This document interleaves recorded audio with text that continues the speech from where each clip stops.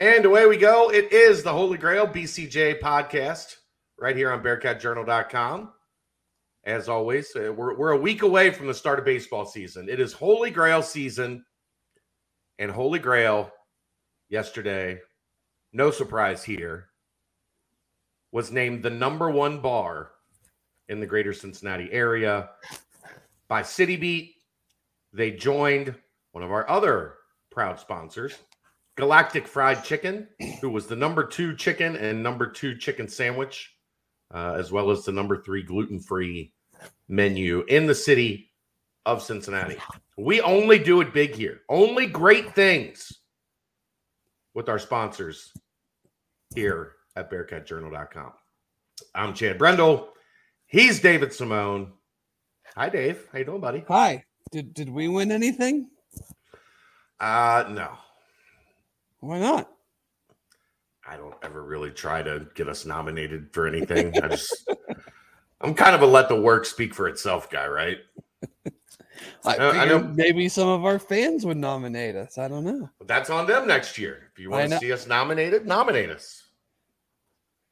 I'm not into the self-aggrandization or aggrandization or whatever, however the stupid word is.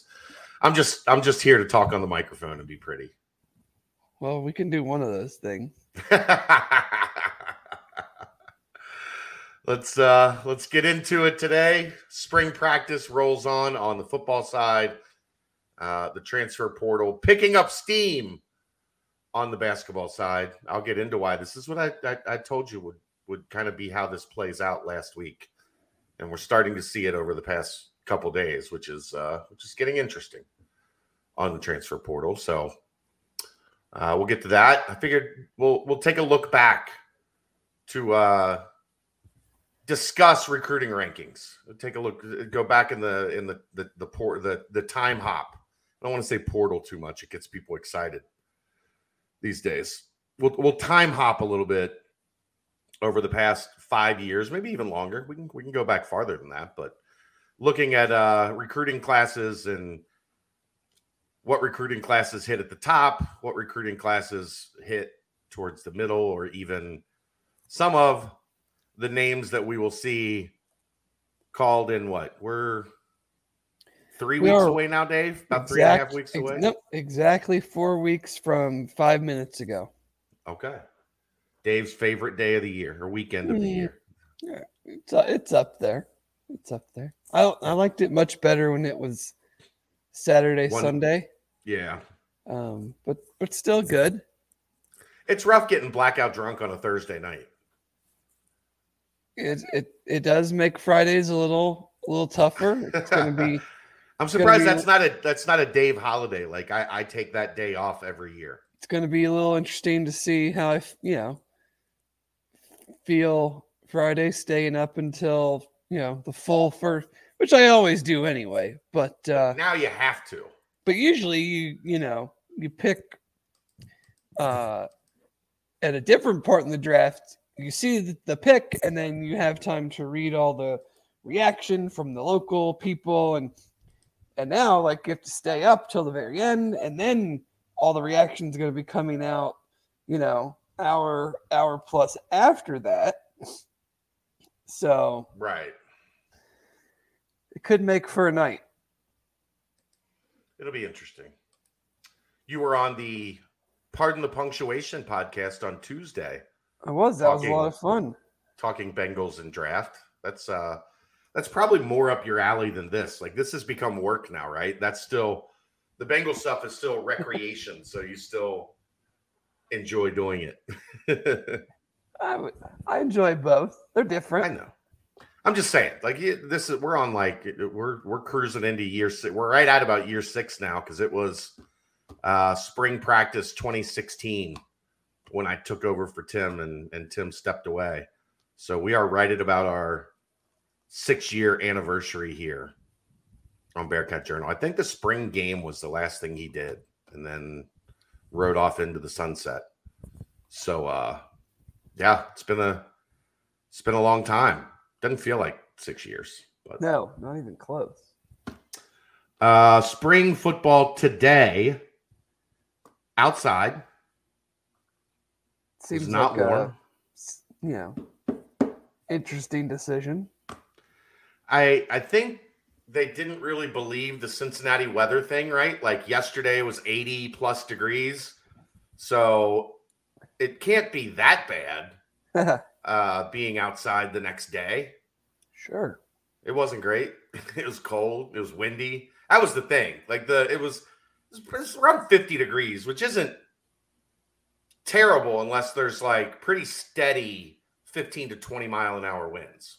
Right. And then the rain would start on and off. It wasn't heavy, but it was enough to be annoying. I tried to give Luke crap for it afterwards, and he called me soft, and I was like, yeah, absolutely soft, 100% soft, Charmin soft. I'm not a football player. I don't have to be tough. Nope. But overall, I thought it was a pretty good day of practice. I think the main reason, and this made sense, the main reason they were out there, a lot of red zone stuff today, and those corners of the red zone and the bubble, like they're almost unusable. Yeah, it's a tough go. So you get out into Nippert and you go into the Bearcat Layers section of Nippert. You've got plenty of space all around to operate. I think that was the impetus for being outside. Was a lot of red zone today. Don't want to give too much away. From the notebook that's up on BearcatJournal.com, you can always get that every day after spring practice and every day after camp. Quarterbacks today, I thought started slow, both of them. Not that they were bad, just that they were kind of nothing really jumped out. And I want people to understand that's fairly normal because practice doesn't really, like, there's 19 periods of practice. It doesn't really start to heat up typically until like period 10, period 11, when they start getting into, 7-on-7 and then team stuff that's not like run fit, where they're actually, running plays. Second half of practice today, Ben Bryant was really, really good. Really, really good. And he's just kind of built for red zone, right? Yeah. With his arm, with his ability to fit it in tight spaces. Like that's what he's designed for. Evan needs a little bit more space, a little bit more room to be creative. And I'm sure that could be something that plays into, who's going to end up eventually being the starter when they travel to Arkansas. But I thought Ben was really good today. Evan probably benefits more from like a full live, as close to a game atmosphere as possible. Sure, because he can move around. Right. Escape, and he's not down until he's actually down and stuff like that. Yeah. But Ben, with his arm, can stand back there and make some plays. I thought Tyler Scott was really good today. I thought Trey Tucker was really good today. Those two guys have had good runs this spring, but they haven't really had days where you felt like, I guess that's the thing with both of those guys, is they're very reliable. They're very consistent. Like, what you're getting every day from them. Today, I thought they broke a couple and looked really good, especially Tyler Scott coming over the middle. And I'm excited to see more of this from him going forward. Coming over the middle, intermediate, and then being able to turn it upfield and turn a 12-yard completion into a 30-yard completion. I thought he had that in him last year, and we didn't see it a lot. Would you agree with that? Yeah, he just more run after the catch, I think. We had a lot of chunk plays, but they were from the wide receivers. It was a lot of air yards. Or like in the first play of the season, they're just wide open, deep ball, but not like like you said, a 10 to 15 yard pattern that turns into like a 30, 40-yard game. Right. I just with his speed, like he's got the speed of a slot guy, even though he's playing field, he's playing outside, but he just has that ability to get it, turn it up and go. And I think that's another thing, like if it is Ben, and we've seen Evan get better at this too, those intermediate routes over the middle weren't really part of the offense. Not consistently enough, at least, I think, with Dez. And maybe that's a Denbrock Geno thing with Geno. Maybe that's something we'll see a little bit more. We've seen it a little bit more in practice over the spring. So excited there. Started to see JQ again sprinkling in with the twos from time to time. He made 2 nice pass breakups today. One on a back shoulder catch that for a corner, those are just so hard to like get to the back shoulder. If the ball's thrown right, the ball was thrown pretty good, but when you have that length, that's why you recruit 6'3" corners, right? They got that little extra go-go gadget arm to get in there and knock one away. So I like that from JQ. Saw Jamal Williams lining up with the twos a little bit as an edge rusher. He's, I think, the one guy, if you look at that defensive line room, that fits those measurables that you look for, like an outside speed rush, edge rusher. I thought that was good. We've seen him with the threes, and he's looked solid. I think it's interesting now that they were getting him a look moving up with the twos there. But it makes sense if you just have Jaheim Thomas, and then you don't really have anybody like that, right, on the roster. You might as well take the other guy you have and see if you can develop him. And then, we'll get Mario Eugenio here in a couple months joining the program as well. Are we going to call him Mario Eugenio Suarez? No, I'm not. I mean, I don't know what you're going to do. That's not what I'm going to do. I just didn't know. It sounds fun. You were there Saturday. Was there anything Saturday? We haven't talked about that with you. So was there anything Saturday that caught your eye? Anything you want to talk about?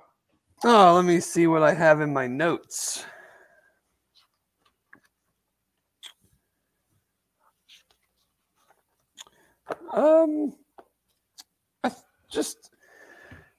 I thought on Saturday there were the running backs I thought were pretty good across the board. McClellan had a cutback today that was nasty. It just seems to be like a good, and I don't know if I call it competition, but like each guy that was getting run had a moment or two in their time. Ethan Wright had some nice runs. Chuck had a nice run. Miles Montgomery had a nice run, and then a nice catch where he got absolutely detonated by Demarion Smith. Demarion Smith, if he's coming, look out. Like, he's trying to hit you. Like, yeah, trying to hit you. Like, it was right by us. And yeah, that was a big one. But no, I thought, and again, we've talked about it before. The run game is very hard to judge in these situations. Yes. But I like I'm not sure there's a Jerome Ford, Jared Dokes guy in the group, but I like the group as a whole. I think a lot of the guys complement each other. Fall practice will be interesting with the running backs. Obviously, Ryan Montgomery has been out for spring practice. I assume, maybe wrongly, that we will not see him this spring. Kind of doesn't seem, we're halfway through. Kind of doesn't feel like what's the point? He's done a little non-contact. Yeah, I like he think was Saturday. He was in like full uniform, but he wasn't in for any of even in on. He's got a red jersey on, but he wasn't even in on any Right. of the stuff, the live stuff. So at this point, it's kind of like if you haven't seen him by now, why bother? Yeah, you're probably not gonna. I for some reason, I keep going back to like the South Florida game and the way Ethan Wright ran the ball. I feel like it's going to be hard to keep him off the field. But Ryan has certainly done a good job when he's been in there. It'll just be interesting how that all goes, because like I don't think any of them are really like the 20 to 25 carry guy, and I don't know if this offense is really the 20 to 25 carry guy offense anyway. But you don't want to spread it too thin. Running back is very much a rhythm thing, and lines block differently for certain running backs, not good or bad, but it's just, you have Mike Warren back there versus having Chuck back there. It's just a different tempo. It's a different, thing. So you don't want to switch it up too much because you mess up the rhythm, but I like the group as a whole. I'm trying to think. It's been a minute since Saturday, but that's why you take good notes. Yeah, I thought Evan was good Saturday. Yeah, Evan was really good Saturday. Evan was I thought good he was Saturday. Chris Scott was a notable on Saturday. I like him. He's just super physical. He's not going to beat you in any foot races, but it's going to be really hard for dudes to redirect him and to, if you're gonna play him man, it's gonna be hard to, like, he's just too physical. He's not going to be jammed. He's not going to be redirected. He had some nice plays across the middle and had some of that run after catch, but he's obviously made his moments from a blocking standpoint. I don't think that's debatable. He's, with Alec Pierce gone, I think he's hands down the best blocking receiver on the team, which is going to get him. Wyatt Fisher's right up. I'd put Wyatt Fisher right up there with him. Right, but But Wyatt Fisher, when he's in, he's in to block. Like right. That's. But I'm also like saying of the scholarship, ones and twos types guys. Wyatt's kind of like he's been with the twos a lot. Yeah, he's not playing over these guys. He has for 2 years. Okay. They used him last year in a ton of like blocking situations, right, where they knew he was going to need to block. So I think it's fair of me to say, of the wide receivers, he should be mentioned when we're talking about the guys that are used to block. That's fine. I think Chris Scott's better. Okay. I think Chris Scott definitely gives you more reason to put him on the field because he's more than just a guy that's going to come in and block downfield for you. I think he's worked on his – it seems like he's worked on his route running. Yeah. He's got a little – I think he's got a little more – and, this happens as you get older and you develop. From a speed standpoint, I'm not sure he's not, like I said, but he does have a little bit more suddenness in him. He seemed like he was a little quicker off the line. He's gotten a lot bigger too. Yeah. He can definitely be oh man. He kind of reminds me of is Alex Chisholm. Yeah. I can see a little bit of that. I think he might be bigger than Chiz. He might be. I just mean in like style of play. Yeah, he's definitely going to be a more of a possession type guy. There's certain routes you're going to run with him. I think it'd be a really good, like Chiz was with that group, like a really nice compliment and can take advantage of his matchups. Like, I'm not sure he's ever going to be the focal point of the wide receiver room, but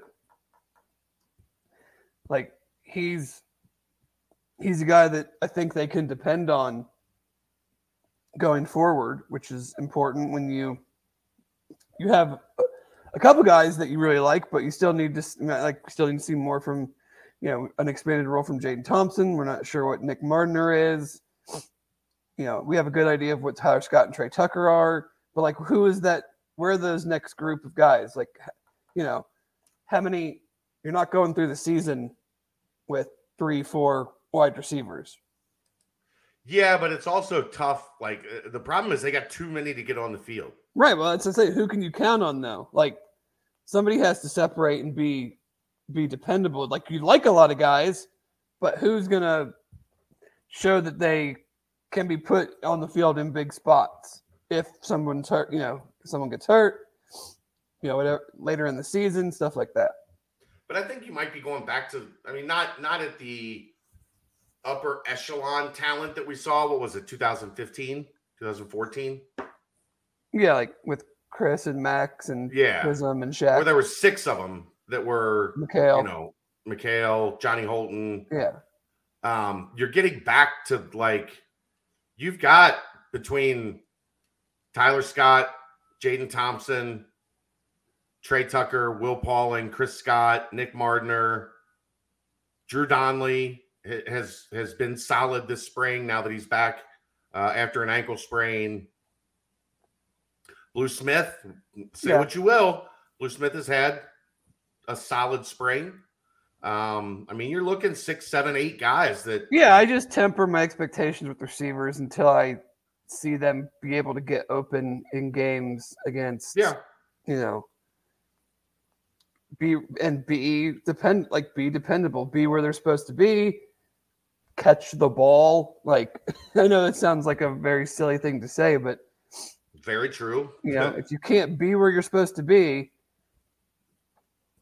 it's hard to get. It's hard to complete the play, make the catch, and get open. Like obviously anybody that's been around the program for any extended period of time knows that we've been excited about receivers before, and then we've gone and watched them play, and like, these dudes can't get open. Right. So I like the room, but there's several guys in the room that we either don't know about, because we just haven't seen it, like a Drew Donnelly, like a Will Pauling, or haven't been consistent. And so need to take that next step, whether it's like in Blue's case, being available. You're right. Being able to get on the field on game day, always important.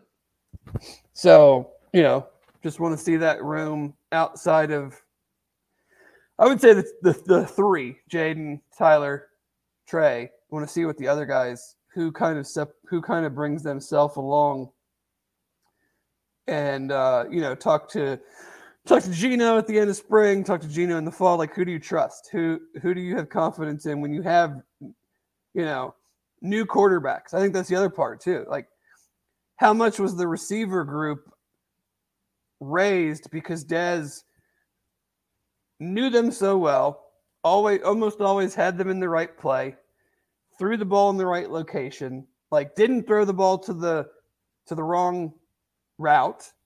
So like I'm not going to call Ben a new quarterback, but you have quarterbacks that are far less experienced. And so, what does that do to the wide receivers?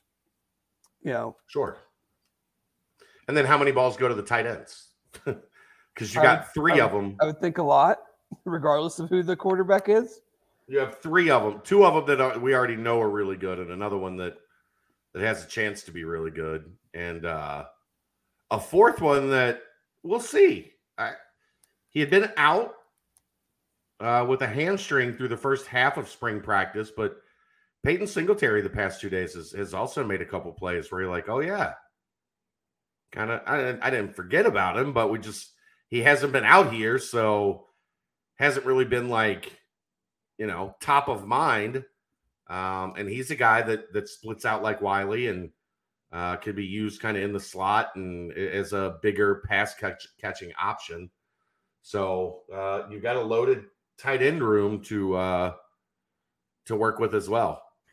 I thought Peyton showed some nice athletic ability in a few of the chances that he got last year. I think he's definitely more of your detached, I guess. I don't know if I'd go as far to say the K for the way they use it, but more of like an F move tight end. Yeah. Bootlegs, nakeds with drags across the field, like in space, running away from defenders, stuff like that. I think is where he could maximize his ability. Yeah. Offensive line's been pretty solid. Did you notice any offensive line, defensive line stuff on Saturday while you were there?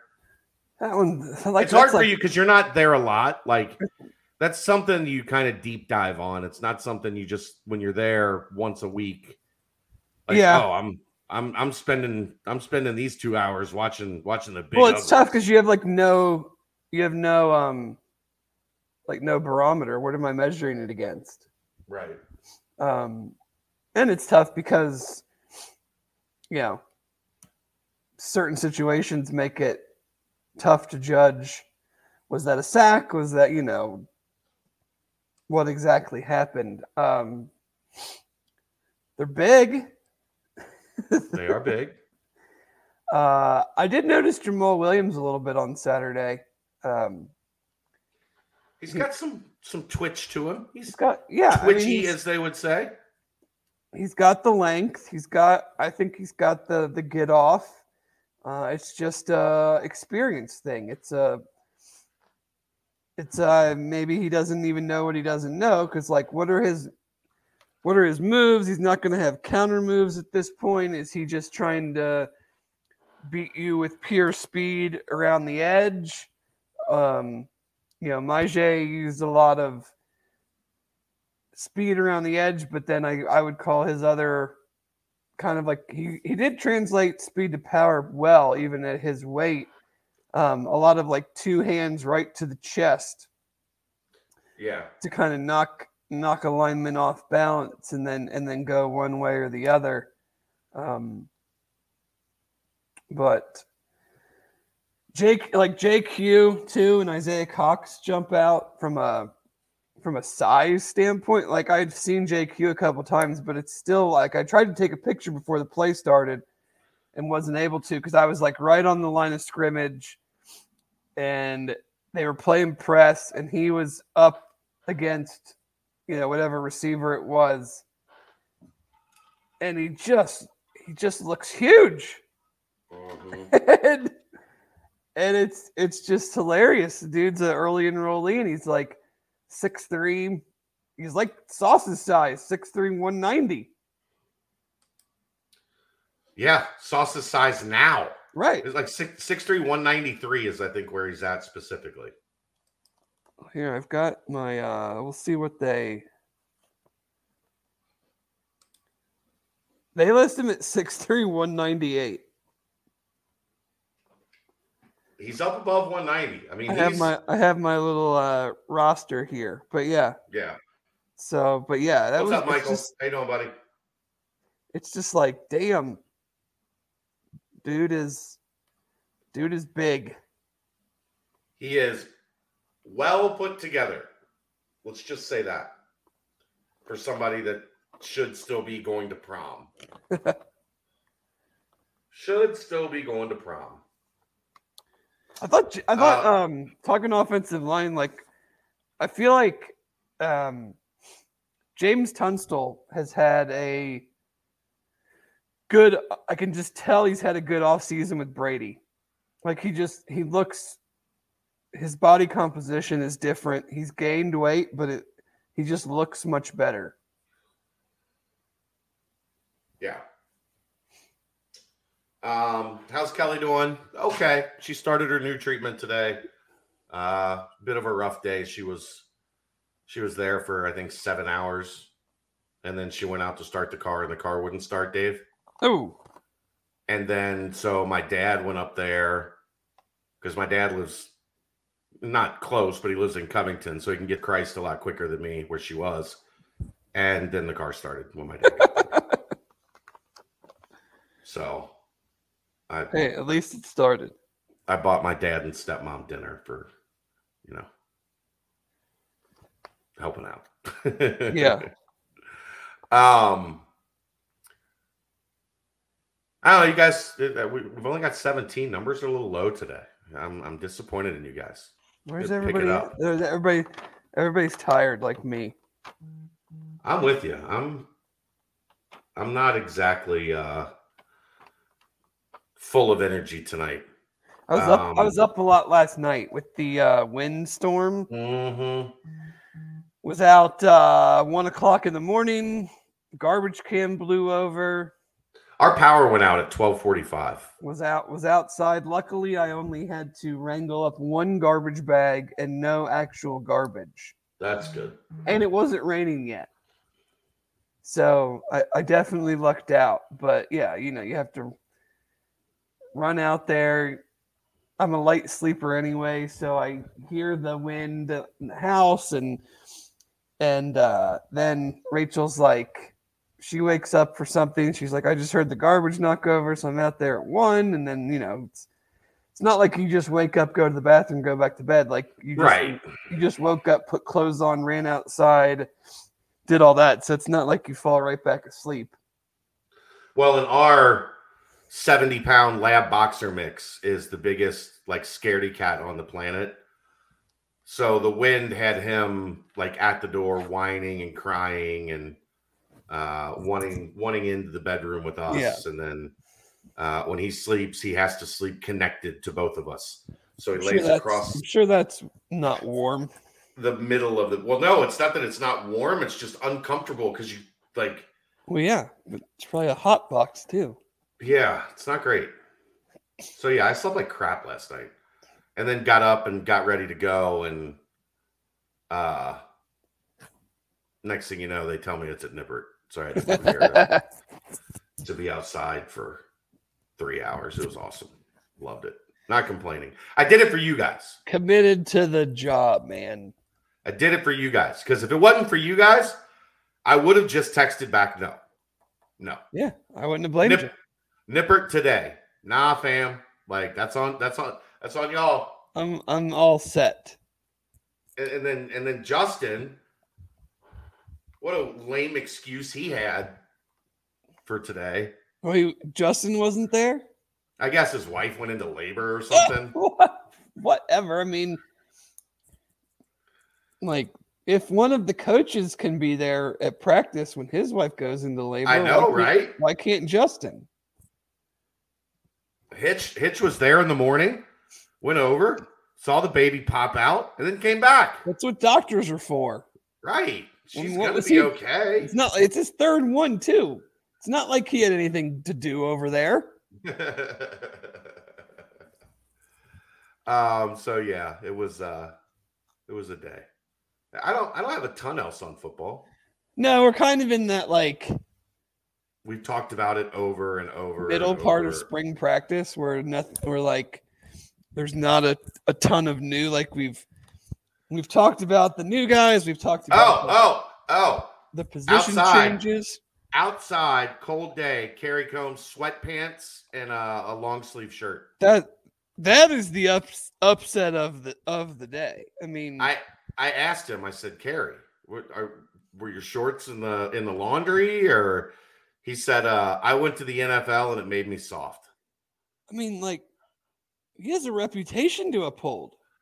I know. Fick was out there in shorts. Hitchler was out there in shorts. It's the wrestling guys. Unbelievable. I know. Sweatpants and a long sleeve like crew neck. Golly. You're disappointed. Can you even continue? It is hard to take. I was surprised myself. But we will persevere and push on. Yeah. That's about all I got. Mick will have all your recruiting information continuing throughout the week, so keep an eye on that as he catches up with kids that visit. Rohan Davey committing Sunday at noon. I would keep an eye on that one. I think the Bearcats are in a good place there. So I would keep an eye on that one. Trying to think if there's anything other football stuff. I don't have anything else in my notes that I wanted to get to. There was an article on The Athletic today talking about the Big 12 expansion. Do tell. I did not get to see that.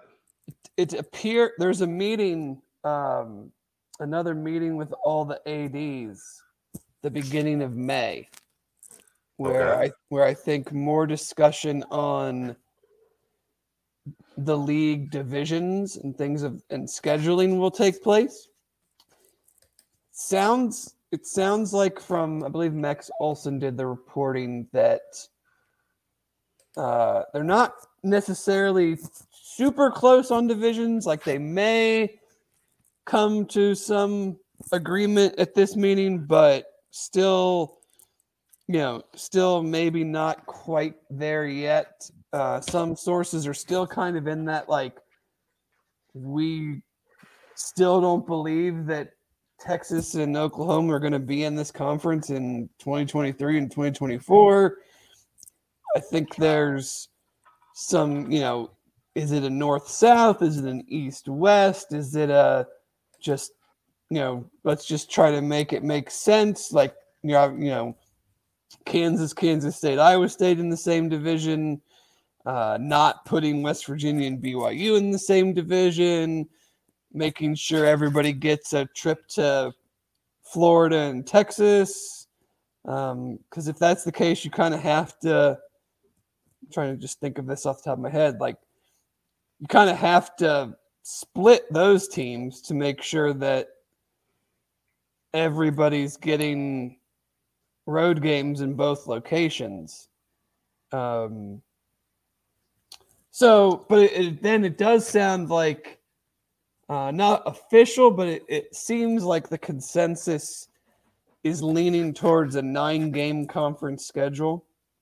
Yeah, I mean, that they're already doing it. Like, I would Right. have a hard time seeing them go back from that. Yeah. I think there is conversation of no divisions, but I think that is definitely which is what I would want personally. Same. I would prefer no divisions. But I think that is of a distant third behind some sort of east-west, north-south format. What do you do with Texas and Oklahoma type thing? But yes, I'm a no divisions person. But whatever. I just don't know. I don't know. I prefer no divisions.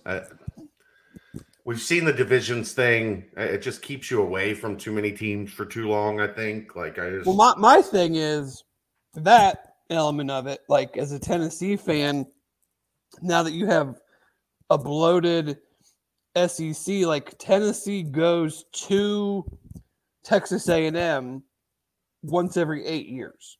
Right. But like, they're not even really in your conference at that point in time. No, it's very hard. You are in a different conference than Texas A&M. Yeah. We don't know yet, Michael. Like, that's what we're talking about. We're the 23 or 24. We're not sure. I'm gonna just stay with that. This is gonna get worked out in 20. It's gonna be 2023. Yeah, but we don't know that. Like, right. I'm assuming it's gonna be 2023 until I'm told that it's not. Right. So, which would, it's funny we talk about it. I mean, tomorrow is April 1st. This needs to come to fruition in the next 3 months, really. Right. So we're not too far away from probably knowing. But for me, in the way that the Big 12 is, in that, we're all very excited. Our UC's stepping up in class, but it's still, there's going to be a wide gap between the SEC and the Big 10 from a dollar standpoint, and then the other three conferences. I like the no divisions because I want to ensure that the two best teams are playing in the conference championship. and that we Right. are putting a team in the running. Now, granted, if the playoff expands to 12, that changes everything. But we might be in this conference before the playoff expands if they can't get this figured out, and the thing expires in 2026.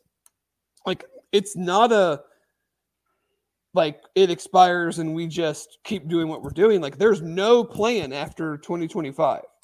They have to come up with something, whether they decide to keep it at 4 or expand. Like, it's not just like a lease that you pick up. Right. So if we're going to be in this conference under a 14 playoff, the conference needs to make sure that they're putting, in my opinion, putting the two best teams against each other in the conference championship. And you don't have some 2-loss team in the East playing another 2-loss team in the West that neither of them have a shot to get in, or you have an undefeated team playing a 3-loss team that you need to have your two best teams so that you can hopefully say, like, our conference championship champion is deserving of being in the playoff. Right. Anything else interesting that was in that? I don't think so. It's a good read. They did a fan survey. A lot of it was based off of a kind of a fan survey as well.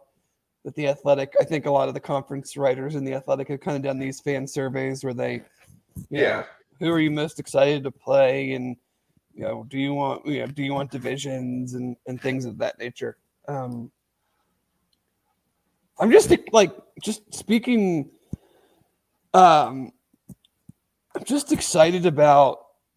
It's just such a good.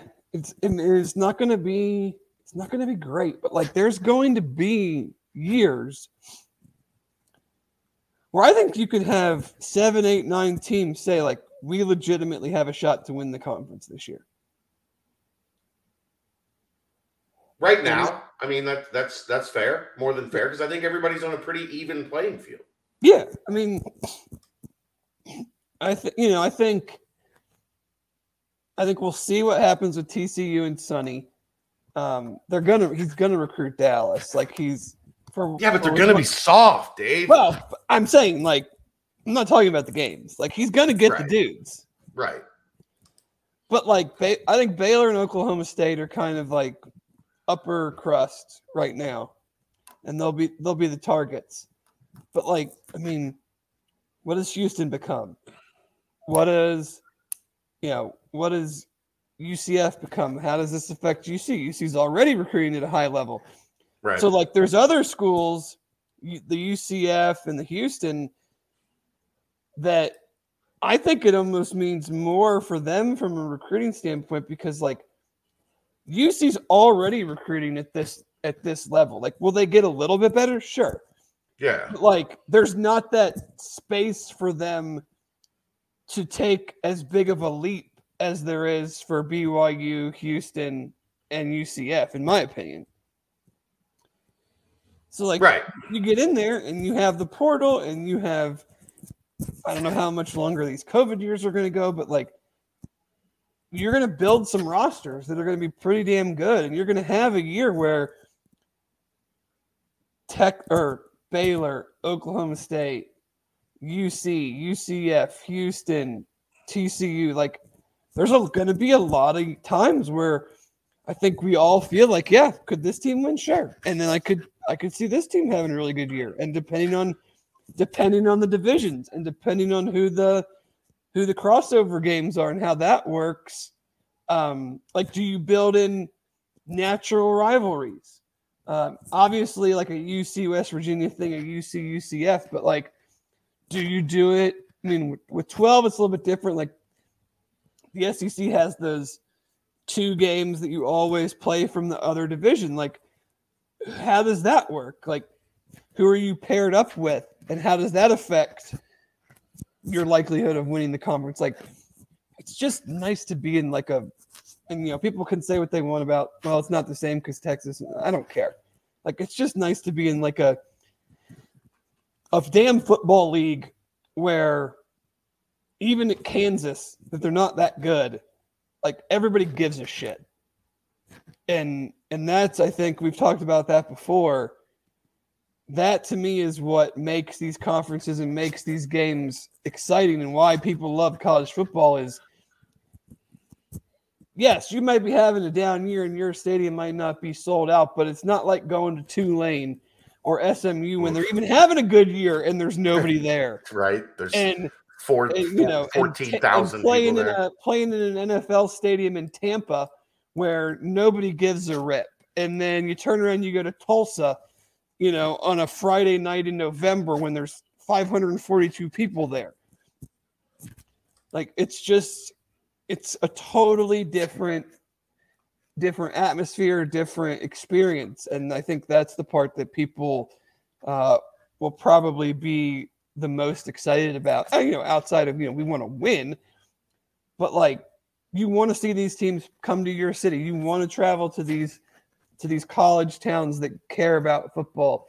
Like, even in a rebuilding year, say UC has a rebuilding year in a couple years, you're still going to be excited when UCF or Houston or Baylor or, whoever comes to Nippert, because it's still going to be a whole lot better than a rebuilding year with Navy and, right. Temple and stuff like that. All right, let's timestamp that as football talk. I don't want to get fully away from football yet because I want to get to Dave's specialty here, which is a little draft conversation. But that is the timestamp brought to you by our good friends at Urban Artifact. Aaron, what do you got tonight? I have the cranberry grape fruit tart seltzer by Urban Artifact. And you don't like cranberry or grape? I don't. It's growing on me. So it's like normally you the first sip I said thumbs down. I'm on the third. I've had, I don't know, I guess 3 drinks of it now, and it's not so bad.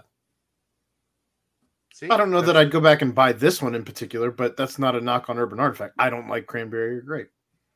But what you had Tuesday night or Monday night, you loved. The lemon lime tart. Still have the empty right here. Are you saving it? No, I just hadn't opened the garbage can. That's also right within arm's length. It's just one where I have to reach over and put my foot out to actually. Did you put them all up on a shelf like you're in college? No. In your dorm room? Well, I mean, I have. Are you building a pyramid? I have a locker room back here, so it's fine. Are you building an urban? You got what, 32? I had 32 of them. So you're building an Urban Artifact pyramid. Until I can talk him into sending me some more. We'll see. And Dave, we gotta go meet up with Scotty because he wants... let me know when this tour is. Maybe we'll try to set up Saturday after practice. I'm out this week. I thought you were in for practice this week. I might be in for practice. I'm not in for after practice. Bye, Aaron. Okay, well that's you gotta get the thing up, Aaron. Yeah, where's the logo? There we go. Oh, now it's gone. And now it's back. Urban Artifact, proud sponsor of the timestamps. Aaron, see if they won anything in City Beat. I didn't see the City. I don't know if they were nominated for anything or not. No more home slates like 2022. Woof. Yeah. Not great. Indiana. Yeah, but he means in comp. We were talking about conference. Yeah. And then far better than the AAC, where it's how many teams suck. Also, typically true. And maybe my favorite comment of the day, Dave. I like your guys' knowledge. Best content ever. Well, at least someone thinks that. Thank you. Aaron has a voice that's always 2 beers away from drunk voice guy. Have you ever been around when he's reached drunk voice guy? Ooh. He did, that was an accident one night. He wasn't planning on the nightcap. We've since adjusted, and now we do the nightcap before he records PTP because that's his night to have fun. Yeah, and have some drinks and podcast. And doing a show after that wasn't good for Aaron. Doing a show after going to I don't know. I don't know if it's normally like this, but it felt like we had a lot of commenters Tuesday night. No, the comment sections have been getting pretty solid, like on all three shows. The fan interaction is growing, David. Love it. So I want to get to the draft here for a little bit, Dave. We are always down. We are starting to see a trend. I think I've seen it from enough guys right now, Dave, that I feel comfortable calling it a trend. Okay, what is this trend? Des Ridder, QB1. Austin Gale did it. Anthony Thresh or whatever. Tresh did it. Michael Lombardi did it. There's a lot of people starting to like wake up to Des. And maybe if they don't even have him as QB1, they're starting to get a little bit more on board instead of thinking of him as like, I think we went into this and a lot of people thought of Des as like QB4, QB5, right? I think the consensus, I don't want to say consensus, because I think this quarterback group as a whole is all over the board. Sure. No doubt about that. I don't think, if we're just being honest here, I would not draft any of them in the first round. But that's not how it works. Exactly. That is not how it works. So you have two camps here. You have the Malik Willis traits projection camp. Yes. And then you have the Kenny Pickett, Des Ridder, high floor camp. And I think what we're seeing as we get closer is that, like you said, I think there are more people outwardly, publicly talking about Des as QB1. What I'm seeing is, and I can't say consensus because right. There's you hear so that many word draft and you're like, how can right? you say consensus? You're not talking to all the teams. You haven't asked all 32 teams for their boards. Right. But what I'm seeing is that he is pretty much always, from the people I see, in the top three. Whether it's, and it seems to be outside of PFF, who really likes Sam Howell, or at least Mike Renner. PFF has started to have their own, let each guy kind of do their own thing, so it doesn't come off as a PFF thinks this. It's like everybody kind of gets their own, board, so to speak. I think he's pretty safely I don't even know if I want to say that, but it just feels like he's in that top three grouping of quarterbacks. And then there's Matt Corral, Sam Howell, Carson Strong, Bailey Zappi type group, which puts him. This is not going to make people happy, Dave. I'm told he's meeting with the Steelers next week. Well, that's not surprising. I know. The Steelers are meeting with everybody, though. Yeah. But I get the sense there seems to be a connection between Des and Tomlin. I would put Des in the Saints and Des in the Falcons over Des in the Steelers. I also heard the Falcons have basically said we don't even need Des to come for a visit. We've done all of our work on him. We've met with him. He's answered questions. We know exactly what we feel of Desmond. He's kind of like the Tyler Eifert of this draft, in the sense of he's an incredibly clean prospect to evaluate. Yes. You can have differing opinions on his tape and his accuracy and things like that, but in all of the stuff that you want to do and learn about someone leading up to the draft process, I remember with the Bengals when they drafted Eifert, it kind of came off the radar because they didn't meet with him, they didn't use a top visit. They did, but they met with him at the Senior Bowl. They met with him at the Combine, right? And he was just incredibly clean. There wasn't an injury history at the time. There wasn't any thing in his past. You didn't have to dig on, was he a shithead? You didn't have to dig on, like, what kind of teammate is he? You didn't have to find out if we take this guy in the first round, does he love football? Is that too big of a moment for him? So, like, I feel like from that standpoint, Dez is, like, incredibly clean. And he's been in the spotlight enough. He was at the Senior Bowl. He was at the Combine. Like, you don't have to bring him in and do this, like, 4-hour whiteboard session like you probably have to do with Malik Willis. Not saying Malik Willis isn't intelligent, but, like, he ain't running an NFL offense ever. Like, you got to have. Right, that's what I wanted to ask you. You have How to much get an does idea it really if he help knows what Dez? he's doing. How much does it help Dez that pretty much everything that Cincinnati runs is NFL concept? Incredibly.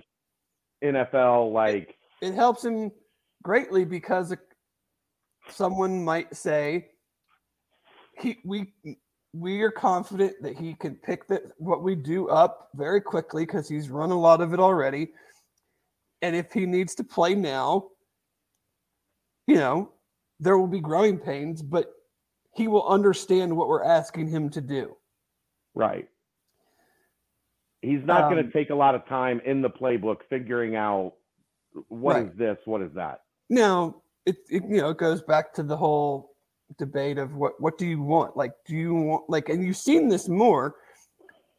You've seen more of the last few years. I was listening to a PFF podcast actually today that brought this point up about Malik Willis is like the ascension of guys like a Lamar Jackson, like a Josh Allen, even a Patrick Mahomes have given teams more, energy, so to speak, to say, like, let's shoot for the moon, where 5 years ago, Malik Willis is not getting drafted in the first round. Right. Because they're worried about the time it's going to take and all of that, where teams were more willing at that point to take the high floor guy who maybe didn't have the potential because he wasn't the athlete or didn't have the arm strength, things like that, but they were just scared to totally whiff. And now teams aren't scared anymore. Right. You're hearing discussion that Malik Willis might go number 2.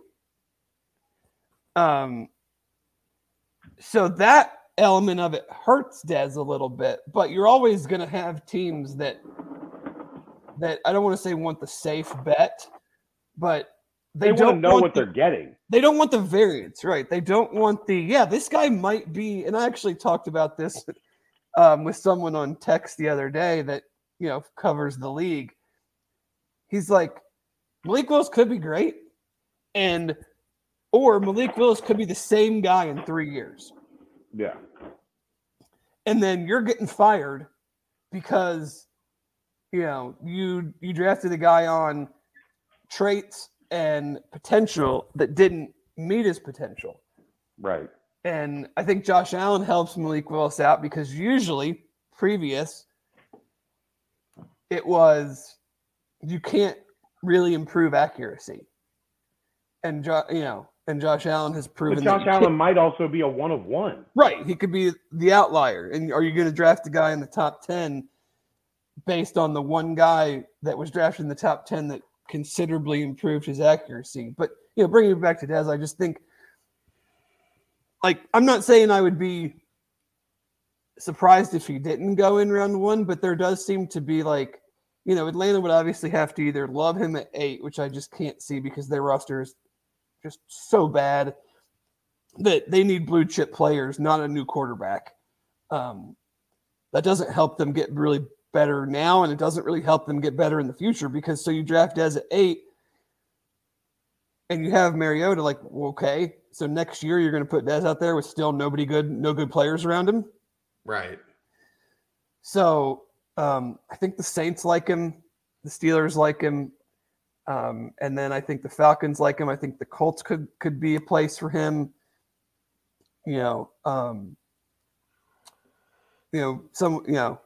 the jump back up into the first round is always a potential situation. I think, he would benefit from Malik Willis going too. Big time. The higher Malik Willis and maybe Kenny Pickett go, the better it is for Dez. What if Dez is QB1? Well, I mean, I'm just saying, like, what I think is going to happen. Okay, I'm just saying. I'm just saying, like, if he's not going to be the first quarterback taken, he wants these guys to go early. I know. I'm just messing with you. How about was it Tannenbaum that had Sauce at 2? Yeah. Thoughts? Mike Tannenbaum is a buffoon, and I have no idea what he has done in his career to have this position with ESPN. He was a bad general manager. He has terrible opinions about the sport in general, and I have no clue why he's getting paid to talk about the NFL. That said, that would be great. That said, that would be great if Sauce went 2 to Detroit. I think that's a little rich, but I don't think there's obviously a lot can happen. If things get kind of chalky, I have a hard time seeing him get past the Giants' second pick at 7. I think they really like him. There's no chance in hell, a 1% chance in hell, he gets past the Vikings at 12. Yeah, I think that's probably. I can't, if he doesn't go in the top 10, something wild has to happen for the Redskins and then the Vikings to both pass on him. Or trades. I should say Commanders. Yeah, or trades. Right, that's what I mean. If those two teams are picking at 11 and 12, and he's still there, I can't imagine that he's not either one of their picks. Right. But I like him with, things have to go right, obviously, but I like him with the Jets at 4, not the Giants at 5, but the Giants at 7. I could see him in Seattle at 9, the Jets at 10, Washington 11, Minnesota 12. You don't think 2? I don't think 2. I think 2. They're praying that the Jaguars. It's Detroit. They're praying that the Jaguars do something silly and or not silly, but don't take Aiden Hutchinson. The Lions will take him in a second. And then I think they're trying to trade down or take another edge guy. It's Detroit. Yeah. From Detroit. Oh, sure.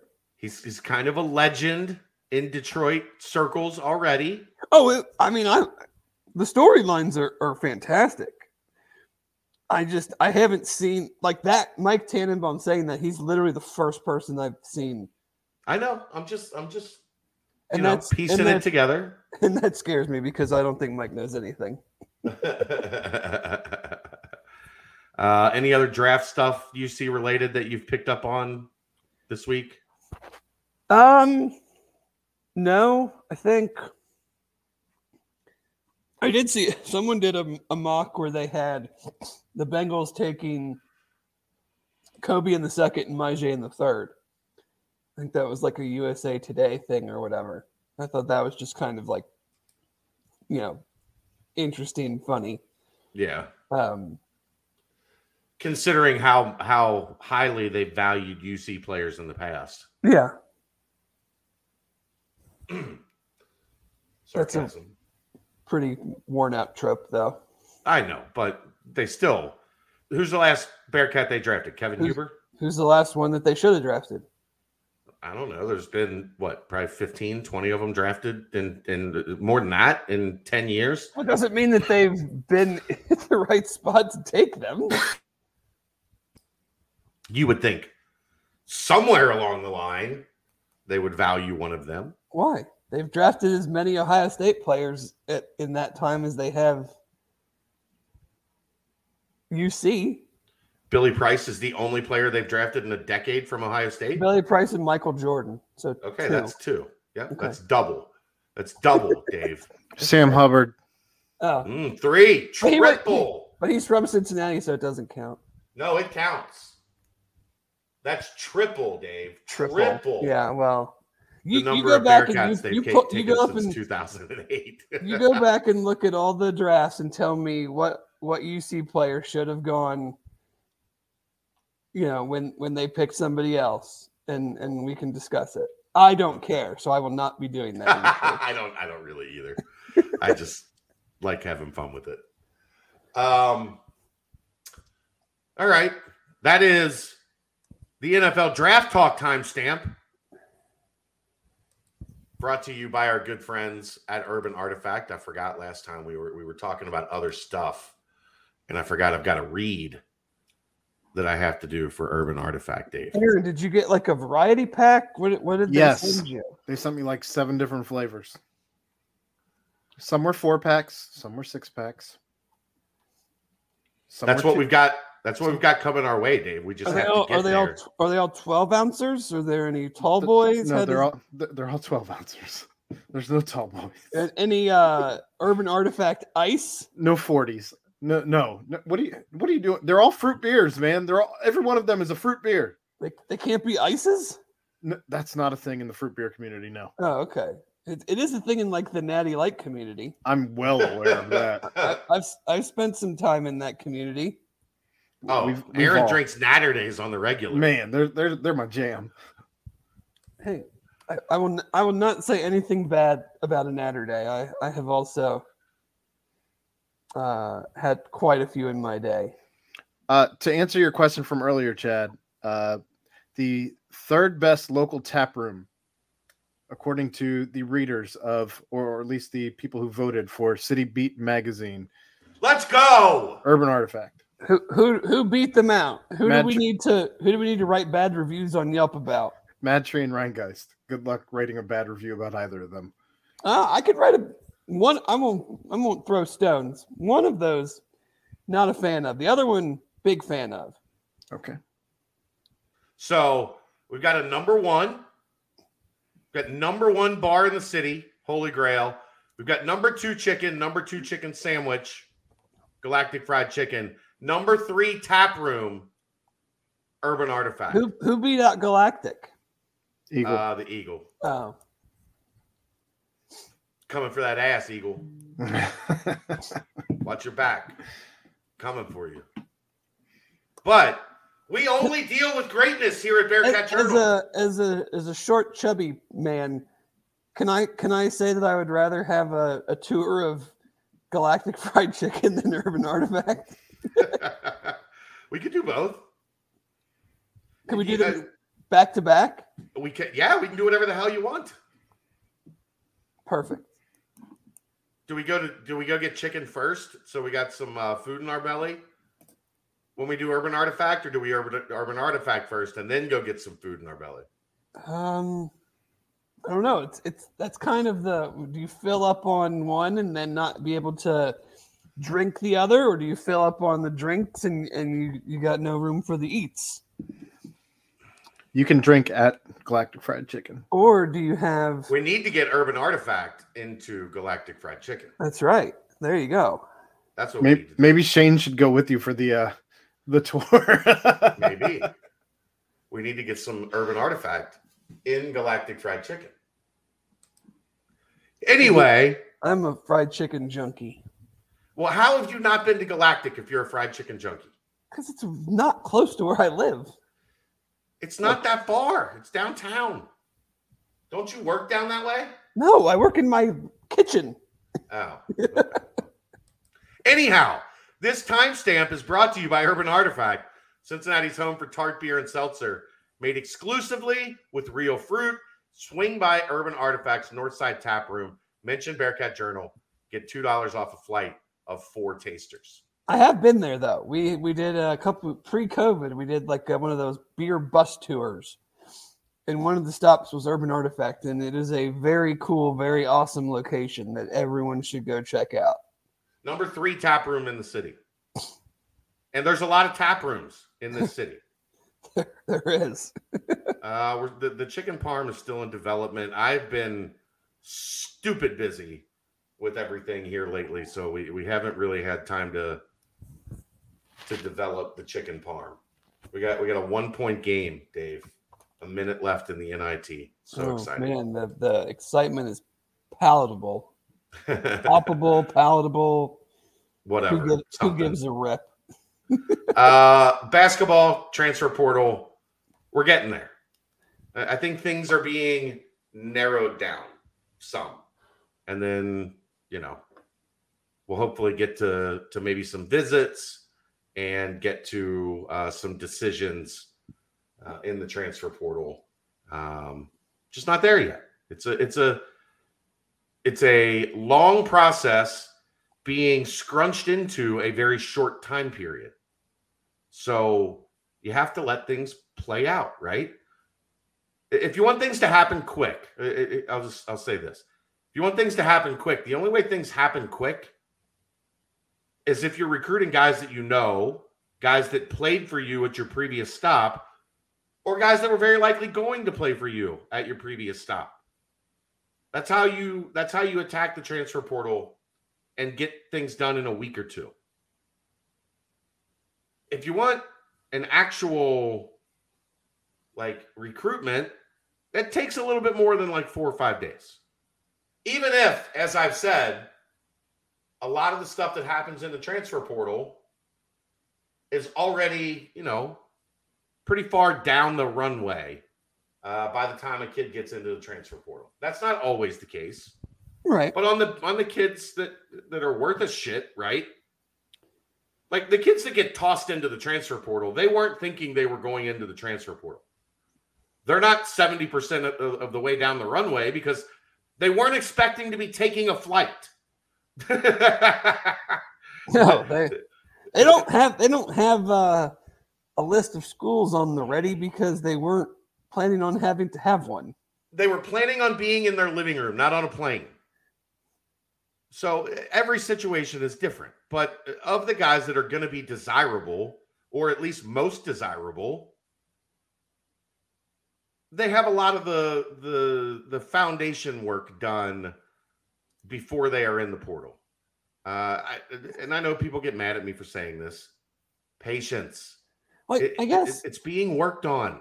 And I'm, you and I, we, when we're in the situations that we're in, we obviously know things that we can't say, for various reasons. Right. It's not always because we just have been told not to say it.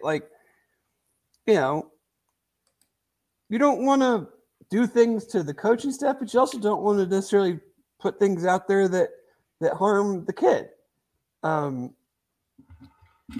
But I could be, and so my opinion is probably a little, I'm not sure if I'll say jaded, but it's from a different perspective in that, could we just put out a bunch of names? I mean, maybe. I could put out every name. That would have to be okay. But that would also have to be okay with Wes. Yeah, but I mean, I could just regurgitate on the front page. Right. Here's the tweet from such and such that said Cincinnati's been in contact with this. But kid. no, going even deeper than that. Not even just taking what someone else has said. You could say yeah, I can verify that. They've had a conversation with this person. But I guess to me, do we want info for just the sake of info, or do we want info that we feel good about, being more than just a cursory conversation? Right. Do you just want names because you just want names and you want to go look at highlights and you want to see how they rank on some metrics website? Or do you want names that yeah, this dude is legit. They are battling a couple other schools, battling. Or do you, so I guess that's the type of stuff that for me, I've never understood why why we get, not attacked, but like why we get criticized almost for like not supplying just random names. Like it's kind of the comment that I have always talked about with football recruiting, because I'm definitely more into that side of things than the basketball. It's like, tell me who signs and I'll tell you if the recruiting class is good. Like, you get excited when a kid commits, sure. But, we all know how that goes and how time goes and how, if a kid commits next week, we still understand that there is a whole senior season and a whole lot that can happen. We can be excited in the moment, but like, does it really mean anything? So it's like, if we give you some names, like you can be excited in the moment, but like, if that kid doesn't end up picking UC, then what I kind of look at it as like, what's the point? Like, I would rather have like really, really good info and know that like, okay, this dude Wes legitimately wants, like, he's going to go visit him. He's going to talk to his parents. He's going to do everything he can to add him. Not just, oh, Wes called this guy because he had a relationship in the past and then they talked and it's not going to work out for whatever reason. Like, that information doesn't really do anything for me. Right. And it might do something for others. They just want to know everything. They want to know everybody they're talking to, regardless of it's, a text message or it's a 6-hour meeting with the kid and his parents. And I get that. And we're a fan site, and that's what fans want: information. They pay to be a member. They want information. But I mean, we've kind of always done it this way.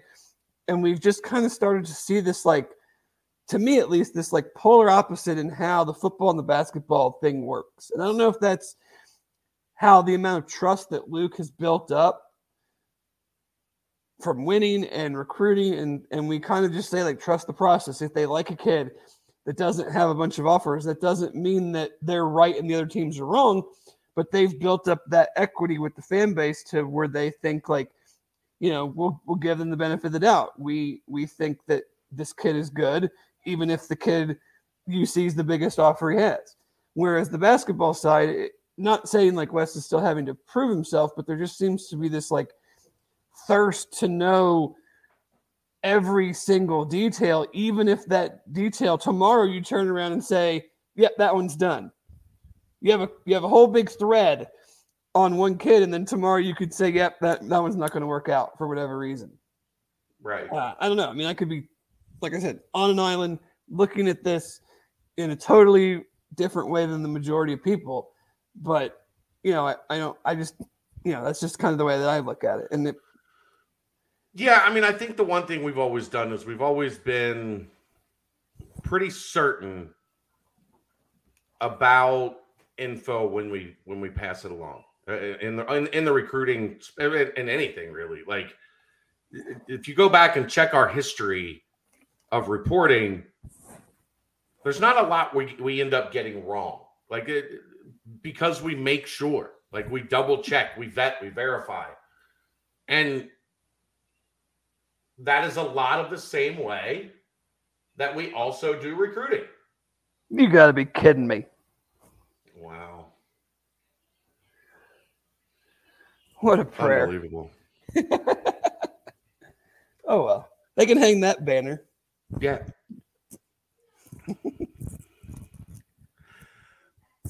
But it's strategic by us, because that's like, we don't want to spend a lot of time chasing ghosts, right? And when you spend a lot of time chasing ghosts, you end up posting a lot of stuff that's not real. And when you have the relationships we have, you stand a very good chance of burning those relationships by posting stuff that's not real. We like to instead rely on those relationships and post stuff that is real. And right now, I don't think the guy running the show wants a whole lot out there. I think they want to work. That's the other thing is, like, yes, we have a membership, but like, the info has to come from somewhere.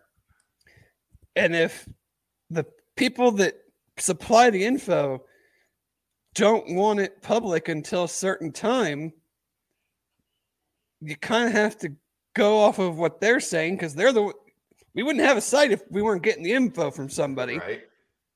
So although the members want the info, we can't just be like throwing anything out there because then the info is going to dry up. Yep. And there's a lot of sites out there that do things the way that they do things. And then the fans are going to go, "Where's the info?" And we're going to say, "Well, you guys asked for it and we gave it to you." And then the sources don't want to give it to us anymore because maybe it burns them on a kid or something happens. You never know. Correct. I would just say like, too, if things are still like not, and I'm not saying every position is full and we have a total understanding of like the roster composition and everything, but like if we're a month from now and this is still going on, I think it's more than fair to have questions about like, were we targeting the right players? And if we were targeting the right players, like what happened, things like that. But like right now, I feel like it's kind of, a little bit of consternation for no reason. Yeah, other than I want info and I want it now. T-Win. Hi, T-Win. Boomer. Says, we have crazy fans who keep on pestering for information like crack addicts. They need their crack. Answer. Rick James. Cocaine is a hell of a drug. I get it. Like, I do get it. I understand. Oh, for sure. Like, we haven't been able to, for the most part, really put anything out there. Right. And as soon as we can, inactivity. We will. I just don't, I hope that inactivity on our part is not construed as inactivity on their part. Right. Because that's certainly not the case. But like we said earlier, like, putting a lot of info that ends up not actually happening doesn't, I don't know, to me it just doesn't serve a purpose. Yeah. It's just saying something to say something. And I know this is shocking. This is shocking. It basically, I don't like to say stuff just to say stuff. It basically reminds me of like when coaching searches are going on and you see these sites have like an update every day and the update isn't actually an update. It doesn't say anything, but they feel like they're getting badgered so much on their website Right. that they have to say something to get people off their back, even though Coach Hotboard 4.9 isn't any different than, Scoop 6.7 is the same as it was 3 days ago. But I have to say something, because if I don't say something, then everyone's going to think that nothing's actually happening. Where it's like things are happening, but there's nothing concrete enough to talk about. Let me give a perfect example of this. Exactly what we're talking about right now. Let's go back to the Wes Miller coaching search, right? And I'm hearing from UC sources and from a couple national people that Wes Miller's a name to keep an eye on, okay? And like a name, not even a name to keep an eye on, but a name that's like heating up, right? So I contact a friend in the coaching community that knows his staff.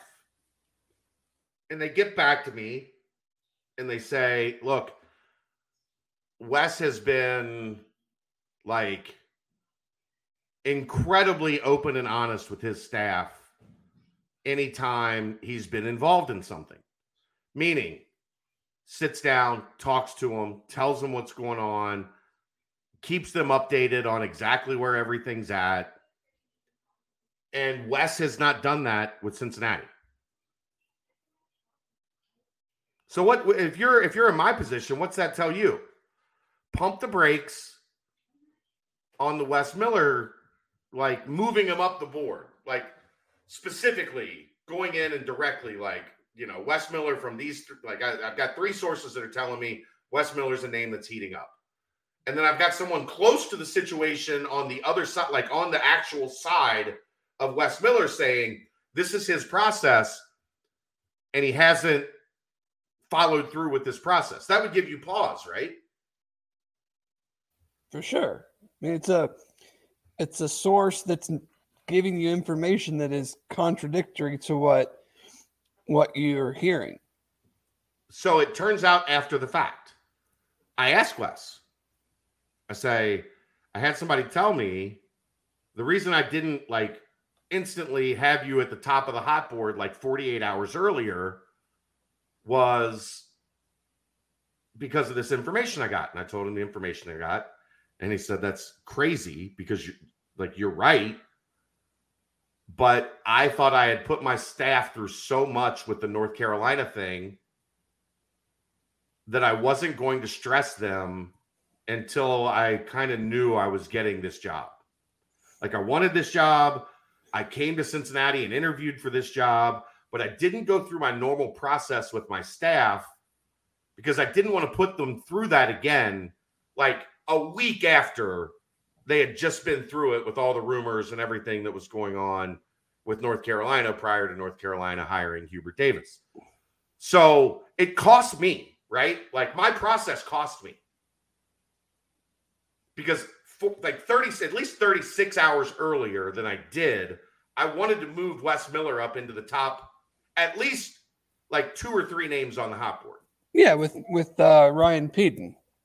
Well, Ryan Peden, and I thought Eric Martin was still somewhat in play. Yeah. There was secondary names like Ronald Norred, Dennis Gates. But I had it for 36 hours that from half of my process that was the name that was getting hot. I just had it from somebody close to that side that said, pump the brakes. He hasn't gone through what he normally goes through when somebody else is called. So that's what you're constantly going through, trying to balance how the information is properly handled, right? What usually ends up burning is me. And I'm okay with that. Yeah, because we've always said that we're not concerned at all about being first. You'd be right. No one remembers, in my opinion, no one remembers who was first. They remember when you're wrong. For sure. When you really stake your claim to something, they remember when you're wrong. They don't remember. No one remembers, who had Luke Fickell turning down whatever school Michigan first. State. They remember the Michigan State people basically saying this is a done deal. Right. And I guarantee their fan base remembers whoever was saying that way more than they remember that I was the one saying pump the brakes. He is not a done deal to Michigan State. Right. Well, they remember. Nobody remembers that. They remember that, but they remember that way more than they remember whoever had Mel Tucker to Michigan State first. Right. No, I get what you're saying. Yeah. So it is what it is. Do you think there'll be a parade on Fountain Square for Xavier winning the NIT? Victory Parkway. I mean, that's obvious. I mean, the name's already there. I mean, hey, look, real talk. Congrats to them because screw that. The end of their season was an unmitigated disaster. Yeah, great. So you won the runner-up tournament when you choked your dick off to go to the NCAA tournament. Awesome. They have to live with that. I don't have to live with that. They have to live with that. Congrats to them for pulling themselves up off the mat. Yeah, way to go. Way to go. Yeah. Way to dust yourself off when you lost 10 out of your last 12 or whatever it was. Look, man, they got better hiring Sean Miller, whether we like it or not. Did they get better when Paul Scruggs got hurt? I'm not talking about this NIT run. I'm talking about long term when they traded Travis Steele for Sean Miller. Well, yeah. They got better. That's not I don't think anybody's arguing that fact. Okay. I just, I'm not being nice to them by any stretch of the imagination. I'm just No, saying, they definitely upgraded. You did see Travis Steele is a Red Hawk now, right? Yeah. Good luck with him. Really moving up there. What kind of transactions you can make happen to Oxford? So, I don't know. You got anything else, Dave? No, I mean, I think we should start to see some movement. I would guess at least on a player or two in the next week or two. I would say in the next week or so. I think that we're getting to a point, as I put on the board tonight, Wes has been on the road meeting with players and actively recruiting for the better part of a week and a half to 2 weeks. So I just think it's getting to a point where we'll start to see some action.